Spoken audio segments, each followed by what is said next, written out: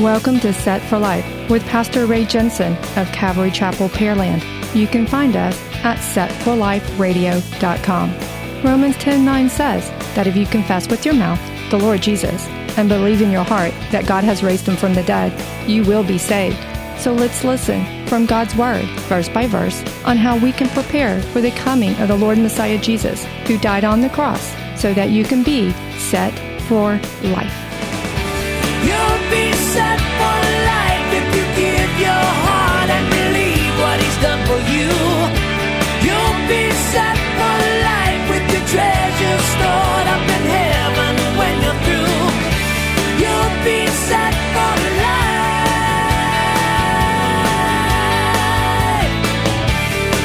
At Set for Life Radio, one thing I will never be is a pastronaut. What is a pastronaut?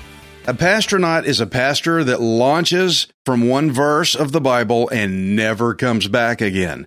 I'm not going to do that. At Set for Life Radio, we go line by line, verse by verse, and that's the way it's always going to be. So in the previous chapter, Elijah had all the prophets of Baal executed because they would not repent. They were wicked, hard-boiled, wouldn't turn. And so now Jezebel's going to find out about it, and it's going to set her off. Here in 1 Kings 19, verse 1. And Ahab told Jezebel all that Elijah had done, also how he had executed all the prophets with the sword. Then Jezebel sent a messenger to Elijah, saying, So let the gods do to me, and more also, if I do not make your life as the life of one of them by tomorrow about this time. And when he saw that, he arose and ran for his life, and went to Beersheba, which belongs to Judah, and left his servant there. But he himself went a day's journey into the wilderness, and came and sat down under a broom tree. And he prayed that he might die, and said, It is enough. Now, Lord, take my life, for I am no better than my fathers. Okay, Elijah heard he had 24 hours to live, and so he ran off. He took off in fear, which is pretty surprising to those of us who've been reading the story here, because he had told the poor widow, do not be afraid. He told Obadiah, do not be afraid. He'd been pretty bold up until now. So we're left here wondering, why did Elijah run off like this? Why was he so scared after all the provision and all the protection that God had given to him all this time? Verse 3 says that Elijah left his servant there in the area of Judah because he wanted to get off alone to himself, probably because, it's, Lord, I want you to finish me off. He didn't want anybody to see this. He didn't want anybody to see him like that. Have you ever been like that, where you're done? I mean, the Lord has provided for you, but you hit this time of weakness where you're just, I'm finished. It's over. I'm not like my fathers were. He's like, I'm not as good as everybody else.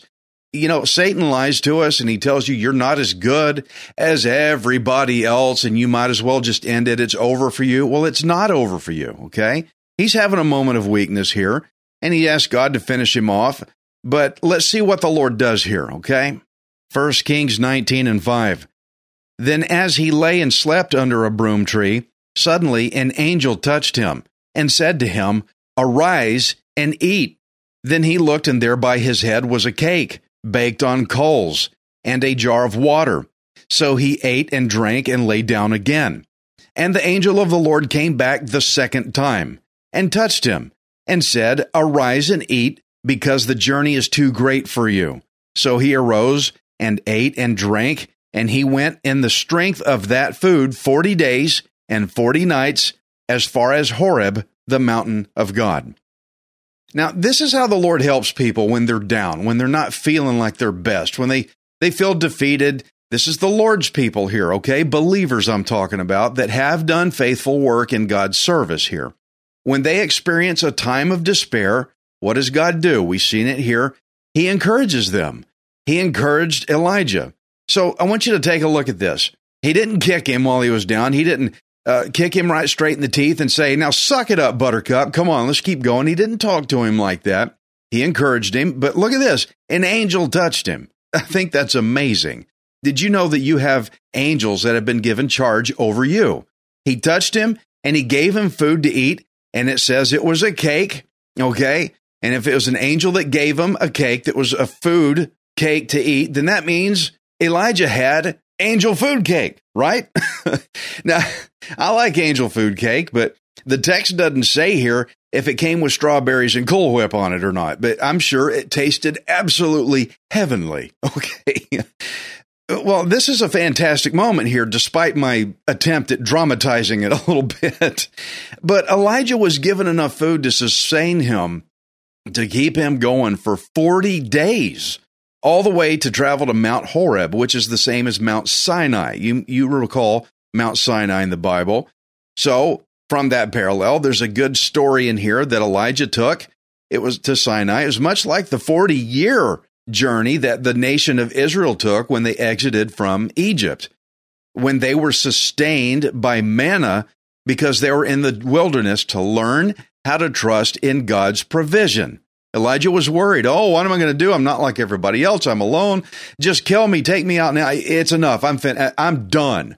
Elijah's going to have to learn how to trust in the Lord, much like the Israelites did for 40 years. The Israelites did 40 years of this. Now, Elijah would do 40 days, probably of a lot of the same lessons, how to trust more in the Lord. Okay. Now, travel time to Mount Horeb was about 14 days, not 40. So it's pretty obvious that Elijah was not in any big hurry. He had a lot to learn from the lessons that the Lord was going to teach him. 1 Kings 19:9. And there he went into a cave and spent the night in that place. And behold, the word of the Lord came to him, and he said to him, "What are you doing here, Elijah?" So he said, "I have been very zealous for the Lord God of hosts, for the children of Israel have forsaken your covenant, torn down your altars, and killed your prophets with the sword. I alone am left, and they seek to take my life." So look at what's on Elijah's mind at this point, okay? He has the same thing on his mind as in the previous chapter. He was talking about the Israelites' covenant. And it's no wonder that God brought him to Mount Horeb or Mount Sinai, because this is the same place where God brought Moses and the Israelites when he first established the very covenant that Elijah was concerned about. So the Lord asked him, "What are you doing here, Elijah?" What are you doing here, Elijah? Remember, Elijah's name means Yahweh is my God. Yahweh is my God. Elijah was running from Jezebel. Out of fear, he was afraid. And the Lord asked him, he said, "What are you doing here, Mr. Yahweh is my God?" Do you hear this? Do you hear the tone? You think that might put a little realization on him, right? What are you doing here, Yahweh is my God? But Elijah said he felt like he was all alone. But I want you to take notice, though, what happened to his thinking. Okay, when you feel like you're it, when you forget that God's with you, when you forget that God is helping you out in these kind of things, you seem to kind of lose track of a lot of stuff that's going on. I want you to notice that while he felt alone, all he spoke about was God's prophets being killed, Israel's out of the covenant, the altars were torn down, all this bad stuff, all this negative, terrible things. Somehow Elijah seemed to forget about all the great victories that the Lord had just given him on Mount Carmel. He raised that widow's boy from the dead. She was about to starve and die. This miraculous thing that brought them food. When Elijah was out in the wilderness, ravens brought him meat to eat. I mean, all of a sudden, he's not thinking about any of that. All he can think about is the bad stuff. Now, whenever we feel, let's put you and I in this. Don't just point at Elijah. Whenever you and I feel alone like this, we have a tendency to focus on nothing but the negatives. Everything's so bad, everything's so terrible, and we forget and omit all the blessings and all the victories that God has done for us. Elijah was overlooking God's protection and his provision, and he replaced it with, "I'm alone, everybody's out to get me." You hear this? You see what's going on? This is not necessarily the case. Yes, Jezebel is out to get him, but the Lord has been with him every step of the way, provided, protected. He protected him from King Ahab all this time. He hid him out there in the wilderness where nobody could find him. Well, what's he got to worry about? He's playing the victim card is what he's doing. A lot of people do that. This isn't a new thing. They've been doing this for centuries, playing that victim card. Everybody's out to get me. I'm alone. Oh, it's over. I can't take it anymore. And here's another thing, though, today also. Most people, they like to kick people when they're down. You ever notice on the news, when you turn on the news, somebody messed up, made a mistake? Oh, get him. Let's bring this guy down to the ground. Everybody starts casting their stones, right? Okay. I want you to watch how God is going to react to Elijah here in this time. Elijah's having a time of weakness. He wants to give up. Okay, I've been there. I know how it feels. You do too. All right. He's done.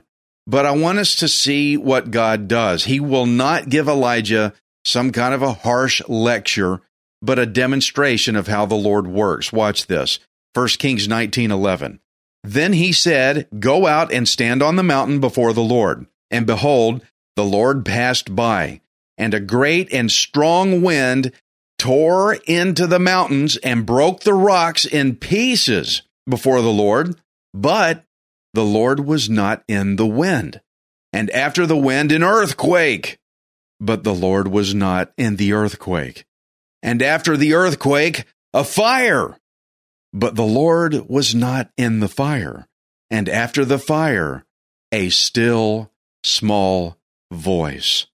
So it was when Elijah heard it, that he wrapped his face in his mantle and went out and stood in the entrance of the cave.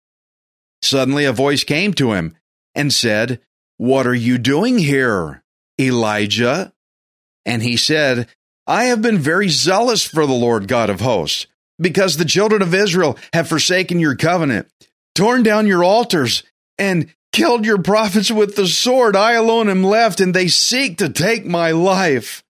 Okay. He's still feeling the exact same way. He had moved a bit.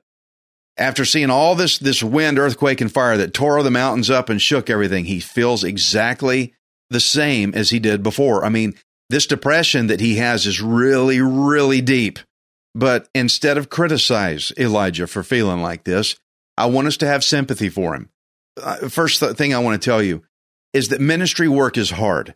It's very, very hard. Ministry work is heavy. It even got to Moses. And, for pastors and ministers, I've seen it happen where if a pastor messes up just an inch, a lot of the people under his care that he has ministered to for years, if not decades, all of a sudden they're mad at him. We're done. We're leaving. We're not going to this church anymore because you messed up. And they just kick this guy while he's down. And friends, I'm going to tell you right now, that is not fair. It is wrong. It's ungodly. You need to go restore this man. You need to encourage him to get back up again. Don't just say, well, you messed up and I'm leaving, but I can't trust this church anymore because I need to be fed. Hey, he's a human being as much as you are. Go and encourage him. Ministry is hard. Elijah was having a hard time. Moses was having a hard time. I've had a hard time in ministry. You have had hard times in your walk with Christ too. Give people some time. Have some sympathy, for crying out loud. For goodness sake, have sympathy for people that are trying to do ministry work and they have a moment of weakness, a time of defeat and despair, maybe even depression. Be sympathetic to them. Don't kick them while they're down. Help them up. And so there's a lot of warfare that you can't see that goes on in ministry work. Now, we need to think about Elijah, the heaviness he had been through. He'd been through near starvation, lots of travel. There were no cars and jumbo jets. He's been through warfare of the likes of which we haven't seen. And friends, I'll tell you too, your friends that you're holding with that little grudge, well, I don't know about them anymore. They are going through warfare of the likes you haven't seen either. Okay? Have a little sympathy for them. And so any one of us would feel exactly like Elijah was feeling right here. We all would, okay? He was overwhelmed. You ever been overwhelmed? Of course you have. Have some sympathy. And also Jezebel's threat here was pretty much the straw that broke the camel's back. Now he's really had enough. I mean, he was holding it together as best as he could. Now he's just broke. He's done. I'm finished. Take me out of here. And so the Lord took Elijah outside. And he showed Elijah more massive, destructive terror, okay? In a big wind, it broke rocks and cut through mountains and tore the land apart. I mean, that would scare you, wouldn't it? Okay. The wind did that, but the Lord was not in the wind, it says. Okay. Then there was a thunderous earthquake, more damage, terror all around, but the Lord was not in the earthquake. Then a raging hot fire, wrath of God stuff, okay? But the Lord was not in the fire. Friends, I want you to stay with me on this. This is good, okay? And then after the fire, it says, a still, small voice, which means a gentle whisper. Okay, do you see this? I'm trying to dramatize with you to help you understand. You see this still, small voice. That's what Elijah needed. God does judge with wind, fire, and earthquakes. Absolutely, he does. But this is not God's first response to his people who love and serve him. Okay? We need to remember God is a gentle God. He's fire and brimstone. He wants to kill everybody. Wait a minute. If you're his, no. He's a still small voice. He's encouraging, uplifting. Elijah needed loving encouragement at this time, okay? Not a sharp slap of criticism for having a time of weakness like people like to do to each other today. Don't do that. Be courteous, be sympathetic, be uplifting like Christians should. Your pastor messes up, you go help him. If he messes up, maybe he's overwhelmed. Maybe that's a sign you need to do a little more for the guy, okay? Help him get back up. So God does operate through harsh judgment. Yes, he does. And Elijah saw him do it at Mount Carmel. We've seen him do it many times in the Bible. But for Elijah, God was not in the wind. As far as the earthquake and in the fire, God was not in those things, but a still, small voice, a gentle whisper. You see, the Lord met Elijah where Elijah was at. Elijah was in a place where he needed some gentle encouragement, and that's where the Lord met him to help him out. Now, even though Elijah was in a bad place, he was in a wrong place. I give up, I'm done, I can't do it anymore. He's only looking at the negatives. We want to criticize somebody for that. How dare you? God did all this stuff for you. How could you be like that? You need to look at the good stuff. We tend to think like that, don't we? But be a little compassionate with the way you talk to people. God dealt with Elijah gently, a still small voice, and very lovingly. Has anybody forgotten yet that our Lord God is a God of love? He is, okay? God knows how to speak to people. 1 Kings 19:15. Then the Lord said to him, "Go, return on your way to the wilderness of Damascus, and when you arrive, anoint Hazael as king over Syria. Also you shall anoint Jehu, the son of Nimshi, as king over Israel, and Elisha, the son of Shaphat, of Abel Meholah," and I'm redneck, y'all forgive me, Shaphat of Abel Meholah, "you shall anoint as prophet in your place. It shall be that whoever escapes the sword of Hazael, Jehu will kill, and whoever escapes the sword of Jehu, Elisha will kill. Yet I have reserved 7,000 in Israel, all whose knees have not bowed to Baal, and every mouth that has not kissed him." Okay, now I see some neat stuff in here. There's a new king coming, and a remnant that has never bowed the knee to anyone else but the Lord. That looks a little bit like a foreshadowing of what you and I have coming, that we're awaiting our king to come, and there's a remnant in Israel that has never bowed the knee to anyone but the Lord. Isn't that great? God knows how to keep his remnant among his people because prophecy's wrapped up in it. That's great. I could go on all day about that. But now that Elijah had been encouraged by the Lord, he was now reactivated again to do effective service. He's back in the game. We're back, okay? So the Lord told him to go back, and I want you to set up new leadership for Israel with 2 new kings and a new prophet. So remember, Elijah, what was his complaint? I'm all alone. I'm done. It's over with. Everybody's out to get me. I'm all by myself. Plus, you got to consider all these wicked kings that have been in the story. They were self-appointed. They weren't appointed by God. They appointed themselves. They were killing each other trying to take over the place to be king. Self-appointed, but now here comes a new leadership structure that was appointed by God, plus 7,000 Israelites who refused to worship Baal. God kept them. He kept them for this time. Now, I know there's times when you feel like you're the only one. Hey, just stay the course, stay firm, be encouraged. Your time is coming, just like these 7,000 that they waited there. They put up with Baal worship all this time.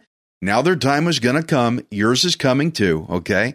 But what an encouragement this must have been to Elijah to hear this news. He said, I was all alone. Well, guess what? Help is coming. What do you think Elijah's going to do about all this news? He's going to say, okay, God, let's get to it. Let's go. 1 Kings 19:19. So he departed from there and found Elisha, the son of Shaphat, who was plowing with 12 yoke of oxen before him, and he was with the 12th. Then Elijah passed by him and threw his mantle on him. And he left the oxen and ran after Elijah and said, Please let me kiss my father and mother, and then I will follow you. And he said to him, Go back again, for what have I done to you? Remember, Elijah's name means Yahweh is my God. And he meets a man named Elisha, whose name means Yahweh is salvation. And so these two guys, they're going to be a real powerhouse of a tag team match here, okay? They're going to be great together. And so when Elijah put his mantle, it says, his cloak, on Elisha, that symbolized the passing of prophetic authority and power to Elisha. I'm passing the torch here, so to speak. So we can tell that Elisha realized what this meant because he knew he had to leave to go do God's work, which is why he said, I need to go say bye to my parents. And Elijah said, yeah, you can go back. What have I done to stop you? So he's saying, yes, please go do it. That's okay. See, Elijah had just been encouraged. He wanted to encourage Elisha as well. 1 Kings 19:21.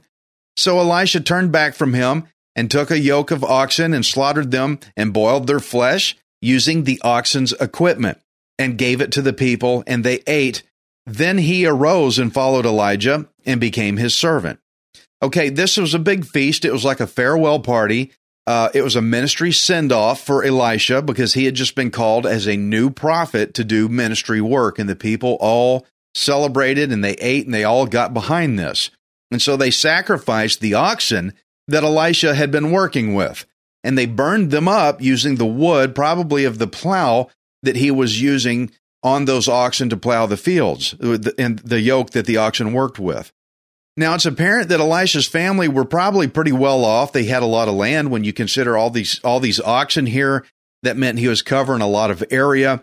So I want you to consider how Elisha, he was probably well off in what he did with the family business. But Elijah came to him with this calling, everything he knew, everything he was doing, his job, his career, he just, okay, let's let it go. And he burned up the oxen's equipment and some of the oxen. And you see how he released his old life that he had to follow. Okay, this is a very similar scenario to Matthew 4:18. And Jesus, walking by the Sea of Galilee, saw two brothers, Simon called Peter and Andrew his brother, casting a net into the sea, for they were fishermen. Then he said to them, Follow me, and I will make you fishers of men. They immediately left their nets and followed him. And so in our story here, just like Elisha did, Simon and Andrew, they left their nets, they left their income. Elisha left his oxen, he left his fields, he left his people, everything.